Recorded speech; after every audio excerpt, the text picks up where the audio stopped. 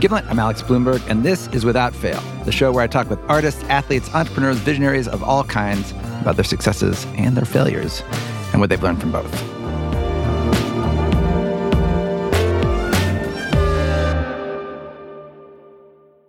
Back in 2015, not long after my co-founder Matt and I started Gimlet, the company that makes this podcast you're listening to right now, as well as many others, we got a really great piece of advice from one of our investors. He told us that before his company invests in any startup with two founders, he advises the co-founders to hire an executive coach, someone who can help them deal with the problems that inevitably arise.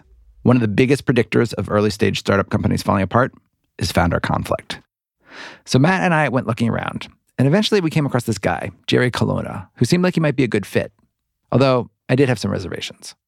There were two things that gave me pause about you. One was the price tag. I am very expensive. And two was, and I'm sure I'm not the first person to have told you this, you can come across as somewhat woo-woo. Oh, yeah. I don't come across nearly as woo-woo as I really am. You tone it down. I do. Jerry's woo-woo-ness takes many forms. He wears a Tibetan bracelet of wooden beads and doesn't shy away from quoting Buddhist teachings whenever he thinks the moment calls for it.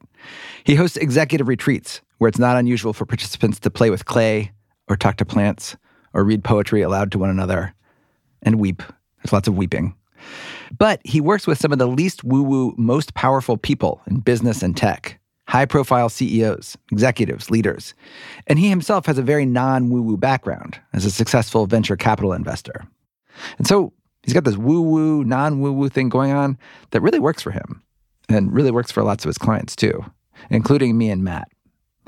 One of the most powerful things that I've taken from Jerry is this notion that the psychological baggage we carry with us, if it's left unexamined, can lead us into destructive behaviors. And that as a leader, it is vital to deal with that baggage because the baggage you don't deal with in yourself spills out and replicates through whatever organization you're running, causing pain and chaos and strife for everyone who works for you.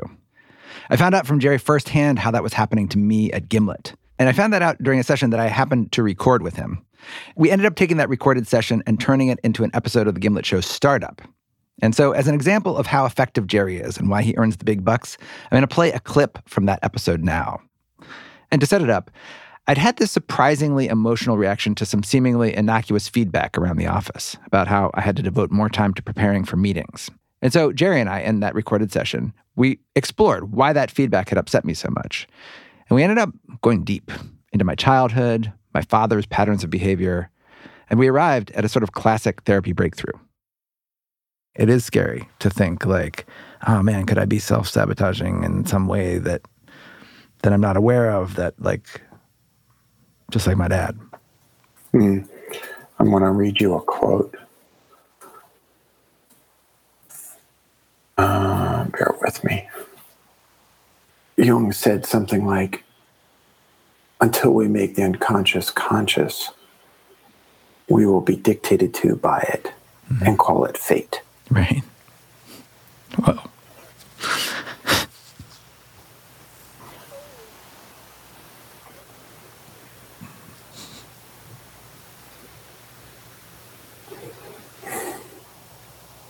Why is that making me so upset?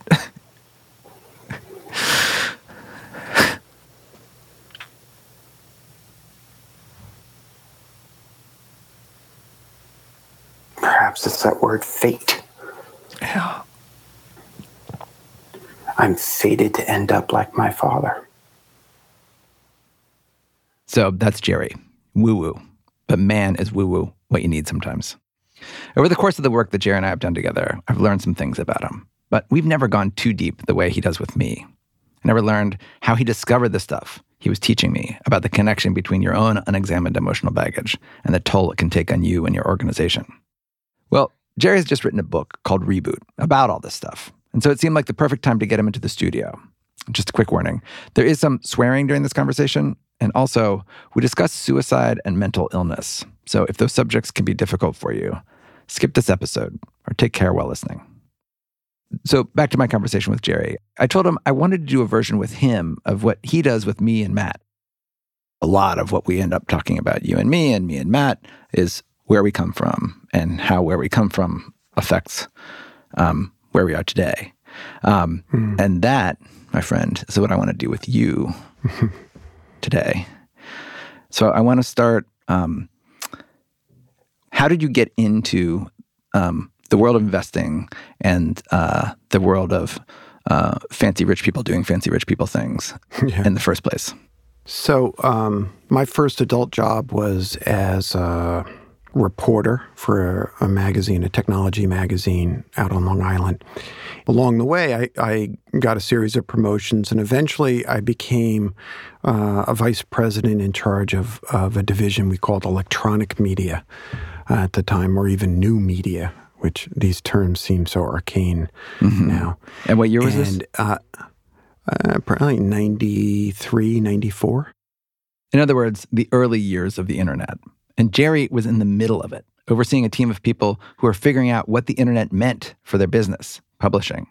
Jerry gradually moved from internet media to internet investing and eventually started a VC fund called Flatiron Partners. Its mission was to invest in New York City-based tech companies. And his partner was Fred Wilson, who these days is one of the most well-known and well-respected tech investors out there.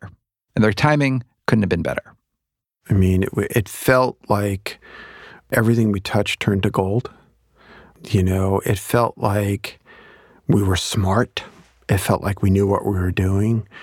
I remember feeling like I was moving at the speed of light. When you say that you everything you touched turned to gold, give me an example.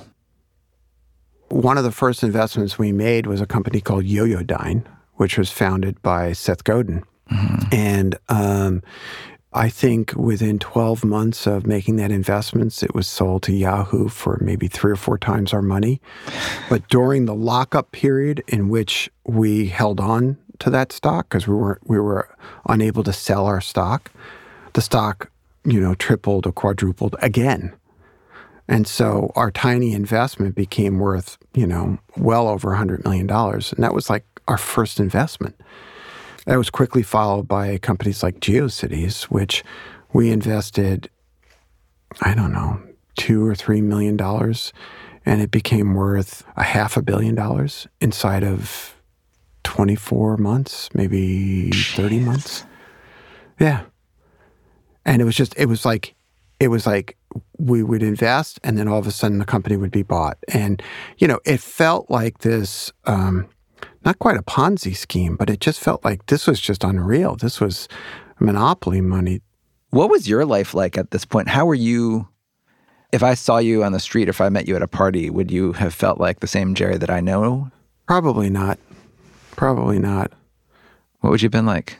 I often think of like the guys who did the land speed tests where their cheeks were blown out because they were moving so quickly. I remember, I think it was the FT did a profile piece on me. The Financial Times. The Financial Times. And they showed up at my house at 6 o'clock in the morning so that they could watch me train with my personal trainer. And then, watch me get on the Long Island Railroad to travel from Port Washington into Manhattan, and just trailed me throughout the day. And I remember that the last event I went to at the end of the day was a fundraiser for Hillary Clinton's Senate campaign. And, I look back and like the whole thing was just a blur. It was just a blur. I'd be walking around with a backpack on my back and sweat constantly pouring off my head. And it just, I was smiling. I was a nice guy, but I was disassociated. I was not in my body, and I was floating. What do you mean by that? Disassociated from what? From just like how I was feeling and what was going on.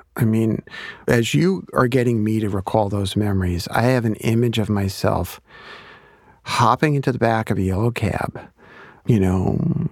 I was always polite, but kind of feeling like I was barking out an address that I needed to get to, pulling out my phone, tapping very, very quickly on the phone, moving to this thing, moving to that, like feeling, bizarrely self-important.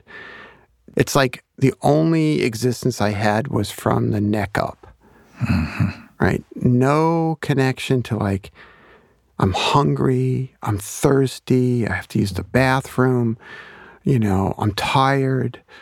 None of that. And not even just the head up. It's just like the prefrontal cortex, the front of my brain, and that's it. Forward motion, forward motion. What's next? What's next? What's next? What's next? And it's like, what the fuck are you doing? What are you doing? When did the "what are you doing" question go from something that was sort of buried to something that became actually real in your mind? I would say it really began in the fall of 1999. I remember vividly, there was a moment when the S&P listed Yahoo as one of the S&P 500, which meant that every index fund in the country needed to own Yahoo shares. And because we had earlier in the year sold GeoCities to Yahoo, I personally was sitting on a lot of shares of Yahoo as it went up 10x, I think, in the space of maybe 24 hours. Whoa. Yeah. And I'm sitting, and so the shares are not fully locked up. I can only sell a few at a time. But I'm sitting there going, what just happened to me? You just got 10 times richer. What is happening here? It's sort of. And I did nothing. I did nothing to deserve that. I mean, I had backed a brilliant young entrepreneur named David Bonnet, who has a heart as wide as the world, who had a service that gave a voice and a platform for people who felt voiceless. I mean, one of the first pages on GeoCities was being written by a man who was slowly dying of AIDS. And he was daily writing about his struggles. And that felt really, really important at the time. I mean, it is. And great. So I was a good consigliere to David, and I helped that company go from a small little company to something meaningful, something that made a difference. But all of a sudden there's this like wealth, and people are listening to me, like, Hillary Clinton, or listening to me on policy issues. And it's like, I don't know shit. I'm just a kid from Brooklyn. What the hell do I know? And then it's just building and building and building. And over the course of 2000, really into the spring of 2001, the "what are you doing" voice just got louder and louder and louder. And yeah. Until what? That what? It's coming up after the break. Welcome back to Without Fail and my conversation with executive coach Jerry Colonna. My executive coach, Jerry Colonna. Before the break, Jerry was living the life of a high-flying VC, but that life was feeling increasingly wrong for him. It was the spring of 2000 when all of this is just sort of coming to a head. And I remember... all of this, all of what? All of this sense of disassociation and this sense of like, this is not my life. I'm not living the life that I'm supposed to be living. That outwardly it's all successful, but inwardly, I mean, in a sense, Alex, what you're asking is, when did my depression really begin? I remember when the NASDAQ crashed. It was like March of 2000. And internally what it felt like was the whole house of cards was starting to crumble. They're finally onto me. They're finally onto me. They're finally onto the fact that all of this is just a shell game. It's all monopoly money. None of this is real. What began as, hey, isn't this cool? Look what we can do on the internet, to we're going to create like these massive companies. All of that started to crack and fall apart. And people began attacking those of us associated with quote, the dot-com era. You know, when the market started to crash, the schadenfreude that was in the society was just so pronounced that we became these visceral targets. And the more that I felt that, the faster and faster I would run. I mean, I've often told the story of flying back and forth to the West Coast from New York during this time period. And I fly across the country to fire somebody in the portfolio, and I come. And who? So wait. So this all culminates in this moment when you have to fly across the country. You had to fire somebody in the portfolio. What does that mean? Yeah, I was a board member at a company, and you know, the CEO needed to be fired because the company was a mess, and I was the nice guy on the board, so the task went to me, and I had to fly across the country to California to land in this guy's office and tell him he was being fired because I wasn't going to do it over the phone. How did that go? And it sucked. You know, I had to confront the fact that I had failed as a board member. You know, and I was still in that phase of my life where I was not recognizing my own failings. I was masking those with a kind of false aggression and like, you know, hey, I'm going to be the big, powerful guy, and I'm going to come into the room and I'm going to fix it. I'm going to save it. And it was all bullshit. And then I fired him, elevated the COO, got on a plane, flew back to New York, walked into the house, dropped my bags, sweat again pouring off my head. And I look up at the top of the stairs, and my daughter is up there, and she says something like, "Hi, Daddy." And I spin around, and I fall down on the floor, and I smash my head against the wall, and I hear her saying, "Daddy, Daddy, Mommy, Mommy, Daddy died." I mean, as I often exhort my clients, you know, our children don't sign up for this. And I'm pausing, man, because I feel shame. About what? I feel ashamed that I was that guy. I knew better. I always knew better. Knew better than what? Like what guy? The guy who would fly across the country and fire somebody. The guy who would pretend that he hadn't failed as a board member. It's the responsibility of those who hold power to be human and humane. What do you think? What do you think happened when you walked in? Like what made you collapse? I was physically exhausted. I mean, I weighed 75 pounds more than I weigh today. I was unhealthy. I was depleted. I have had these feelings where I get like, where there's something that's on my mind that I'm not fully aware of. Something that my subconscious is doing, and then there'll be a moment where something somehow activates that feeling, and then I get dizzy. I've never actually fallen over from it, but I've had that feeling of like I start to swoon a little bit, and it makes you realize like, oh, there's all this turmoil that I'm repressing, and all these conversations that I'm like trying not to think about. And I wonder, like, if that was there something in that conversation that you had with the CEO that like was emblematic to you of like some of that, here's what I'm doing that I don't want to be doing, or here's a way I'm behaving that I don't want to be behaving, that was sort of like on your mind but not on your mind at the same time? Well, what occurs to me was that I felt a certain amount of pride in being able to fly across the country and do that. I felt so important. I felt so full of myself. And then there's this other layer of awareness that was sort of operating, which was like, what the fuck are you talking about, dude? That is not you. And okay, here's an association I've never made before that just popped into my head.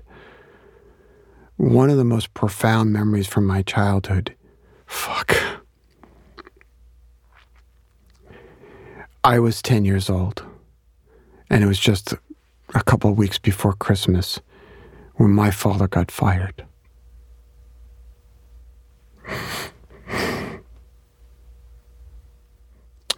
And it was the first time I ever saw him cry.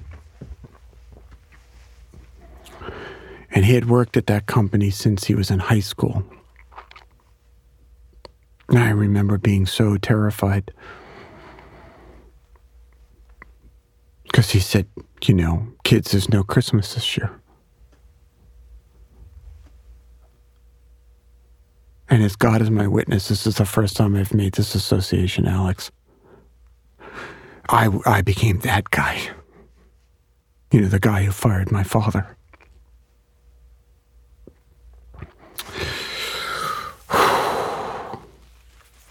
We're doing some good work here, Jerry. Yeah. Yeah. Wow. It's the number of times that I've told that story, I've always focused on what it did to my kids. And I've always glossed over the fact that I had flown out to California to fire somebody.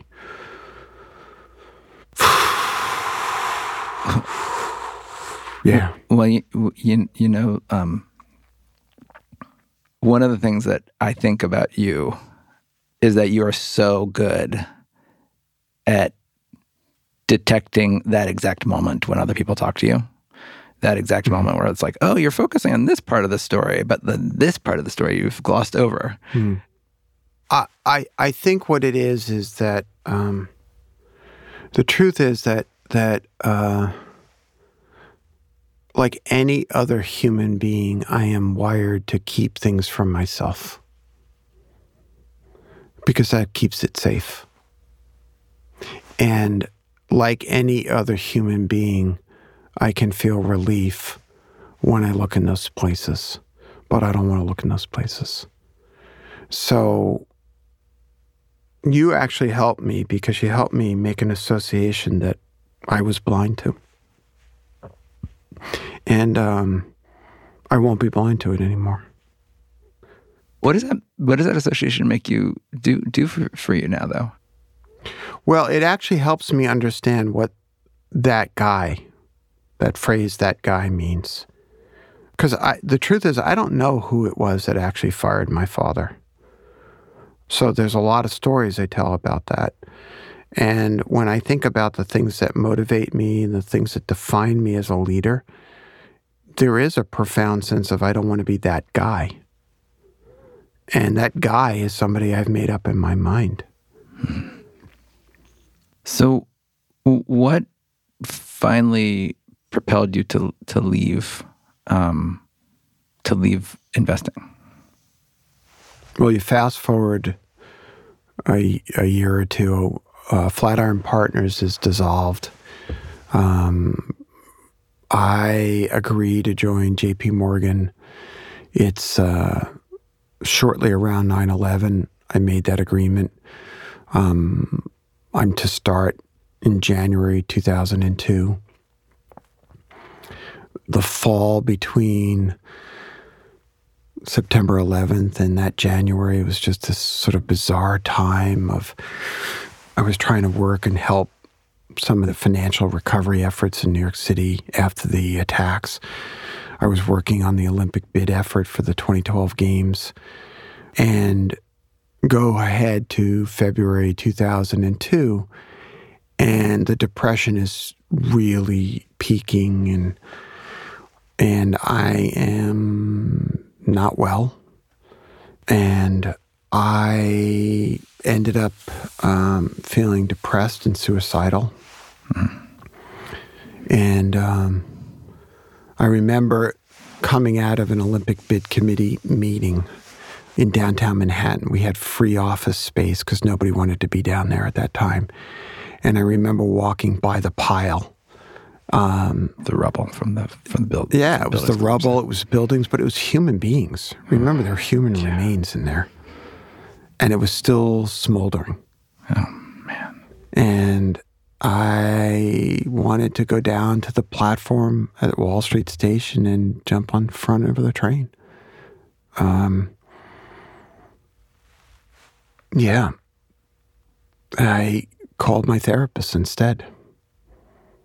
That sounds really scary. Well, it was more visceral and more real because when I was 18, I had tried to kill myself. And statistically, those who have those feelings a second or third time are more likely to complete. And I didn't know about that until preparing for this for the interview with you and going through your book. That was something that you'd grappled with. Do you know when you had that feeling at 18, and then when you had it later at the period you're describing, like, why those 2 points, do you think?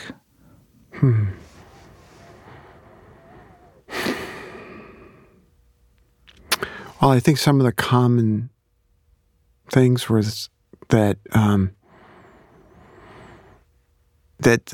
again, the same feeling of the house of cards falling apart. That I was done pretending. At 18, it was a similar kind of disassociation from how I was truly feeling.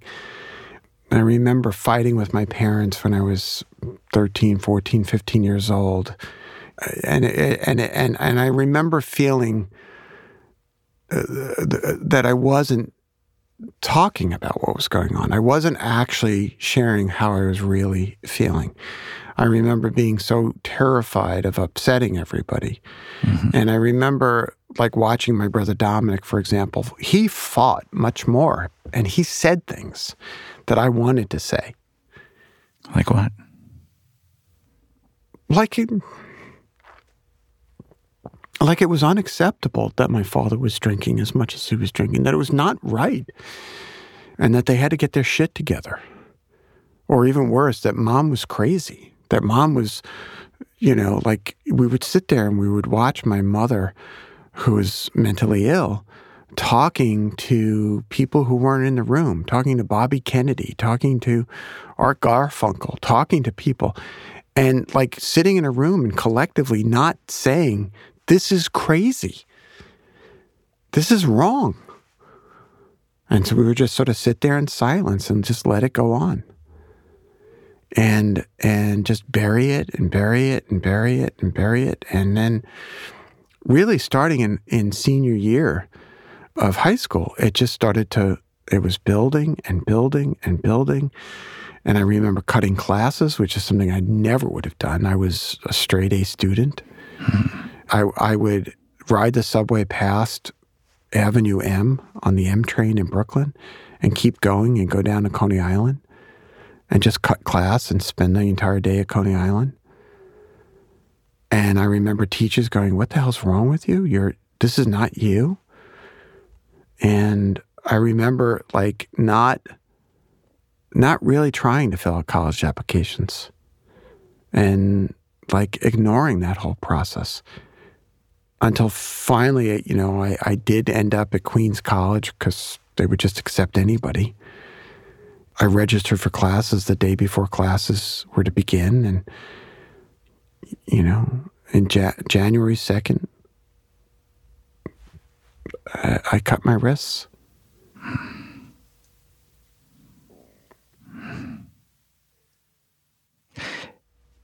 I think the thing that you said about that you couldn't keep pretending, this inability to keep pretending. There's the partner to that feeling is that there's some part of you needed to pretend something. The not pretending was scary. What was driving the need to pretend, do you think? Well, I think it was a learned behavior from when I was a kid, which was, the way I remember being convinced that I could break the spells that would grip my mother in these sort of psychotic episodes if I could just get her to remember that we kids existed. And I remember pretending to be sick a lot. And I remember laying in my bed. She would be sort of ranting and walking around the house, and I just remember saying, Ma, I'm sick. And sometimes it would work. Sometimes it would break the spell. And it was like looking backwards, it was like the maternal feelings that she had would just take over the psychotic feelings that she'd have. And she'd come in and she'd put her hand on my forehead, and she'd put the back of her hand on the back of my neck, because somehow that was going to tell her whether or not I had a fever. That was enough to just call her back. Mm-hmm. And I got really good at pretending to be happy. I got really good at pretending to be sick. I got really good at pretending. And so, fast forward 20 years later, it was a very similar feeling of like the whole house of cards is just coming down, and none of it makes sense. And I remember my therapist famously, we were talking before about somaticized feelings and you feeling dizzy. And I remember my therapist working with me about migraines that I had, which was, the question she asked me that liberated me was, what are you not saying that needs to be said? And there was a whole bunch of shit that I was not saying that I needed to say. And, in a sense, that whole sense of the house of cards falling apart was I couldn't keep it in anymore. And I thank God every day that I made the right choice to call my therapist. Yeah. Coming up after the break, how Jerry learned to say the things that need to be said and how he started helping other people do the same thing. Welcome back to Without Fail and my conversation with Jerry Colonna. When we left off, it was 2002. Jerry was in the midst of a severe depression. And after placing that emergency call to his therapist, Jerry began making changes. He quit his job and dedicated himself to his mental and emotional health. I think what I did was I started supercharging everything. Mm-hmm. I did art therapy. I did dance therapy. I read books. I sat in meditation. I went on retreats. I first started traveling in Tibet. I did stone carving workshops with a Jungian analyst. I needed to reduce the suffering. Like, therapy alone wasn't working. Mm-hmm. So I was searching. And out of that experience, it seems like that led you to your current vocation, which is how we started this conversation, which is being an executive coach. How did that idea first come across, that like, I can help other people deal with their baggage and be effective leaders? How did that first come to you? It was during a time in which I was engaged in a lot of boards of directors and that sort of thing. And a young man came to see me about a job. He was doing the thing that you do, which is kind of network your way. And he was a lawyer, and he wanted to get a job in a startup. And I remember asking him a question, which I thought was relatively innocent at the time, which was, you seem miserable. Why did you become a lawyer in the first place? And that's when he started talking about pleasing his father. And he started crying. And we had our conversation continued, and I gave him a few books to read. And it was that moment that I realized that this was something that I could do. All of a sudden, I realized that I could help people. I didn't set out to say, I'm going to coach CEOs on how to be better leaders. I was really focused on somebody who might be struggling right there in front of me. Right. And that was the primary focus. It wasn't a calculated question like, so tell me about your father, and I will probably listen to a career for myself. No. When did it go from like, this is something that I could do to this is something that I am doing? Well, initially I was just a solo practitioner, and I would actually coach maybe a day or two a week. And who are your clients at this time? Who are they? Like, I mean, not names, obviously, but like what kind of, what profile? It was a mix of people. There were some nonprofit executives, some individuals in midlife. I remember a guy who was in his 60s who, not unlike my father, had just lost his job. And then there were more than a few first-time CEOs of local startup businesses. And did I ever tell you about the office in the back of the baby furniture company? No. So one of my clients had built a company manufacturing and selling furniture made of sustainably harvested woods and non-toxic glues and finishes and that sort of thing. And they had a very, very popular line of baby furniture. And anyway, he came to see me, and then I had to find a new office, and he said, well, we have some office space that you're welcome to use. And so they carved out a little space way in the back of this furniture showroom, and my clients would sit amidst cribs and baby gliders and rockers and that sort of thing. And they would come in, and then the door would close, and they would cry, and they would sit on my couch, and we would talk. In the beginning, did anything strike you about that? Like about how much everybody was carrying with them? Was that something that was surprising to you or not? There were a few things that were surprising to me. One was how universal the feelings were. That regardless of the size of the company, regardless of how successful they were scared. They were squelching those feelings and not letting people know that they were scared. They felt incredibly alone because they weren't sharing the fact that they were scared. You know, they were all worried that there was a house of cards and that somebody was going to figure it out and blow in the house of cards and the whole thing was going to fall apart. And I was also surprised that the feelings that I had had for so long, I kept hearing out of the mouths of the people that I was working with.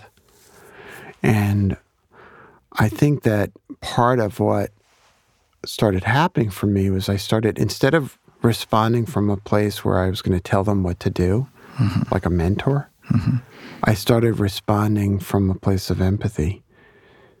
And like, oh boy, I know how that feels. Working with you is a lot of sort of like, you're putting us through sort of, I guess, what I'm putting you through right now, which is sort of like trying to figure out like, turnabout is fair play. Why are you doing the things you're doing? And a lot of the reasons that you're doing the things you're doing go back to things from your childhood, things that you learned long, long ago, patterns that were established long, long ago. One of the perverse realities of being an adult is that these behaviors that you develop when you're a child, when you're little and scared and defenseless, can become harmful to others in adulthood. So you need to like address them. Right. The point of doing this kind of work isn't to unearth new sources of shame. The point is to relieve yourself from the burden of those patterns so that you can actually transform them. By being gentle and recognizing that we did the best that we could. We all just did the best that we could. You know, as my therapist used to say to me all the time, not bad considering. Right? Considering everything, not bad. Okay? Yeah. So you resolve to grow up. You resolve to find new ways of doing that. and you let go of the need to beat yourself up.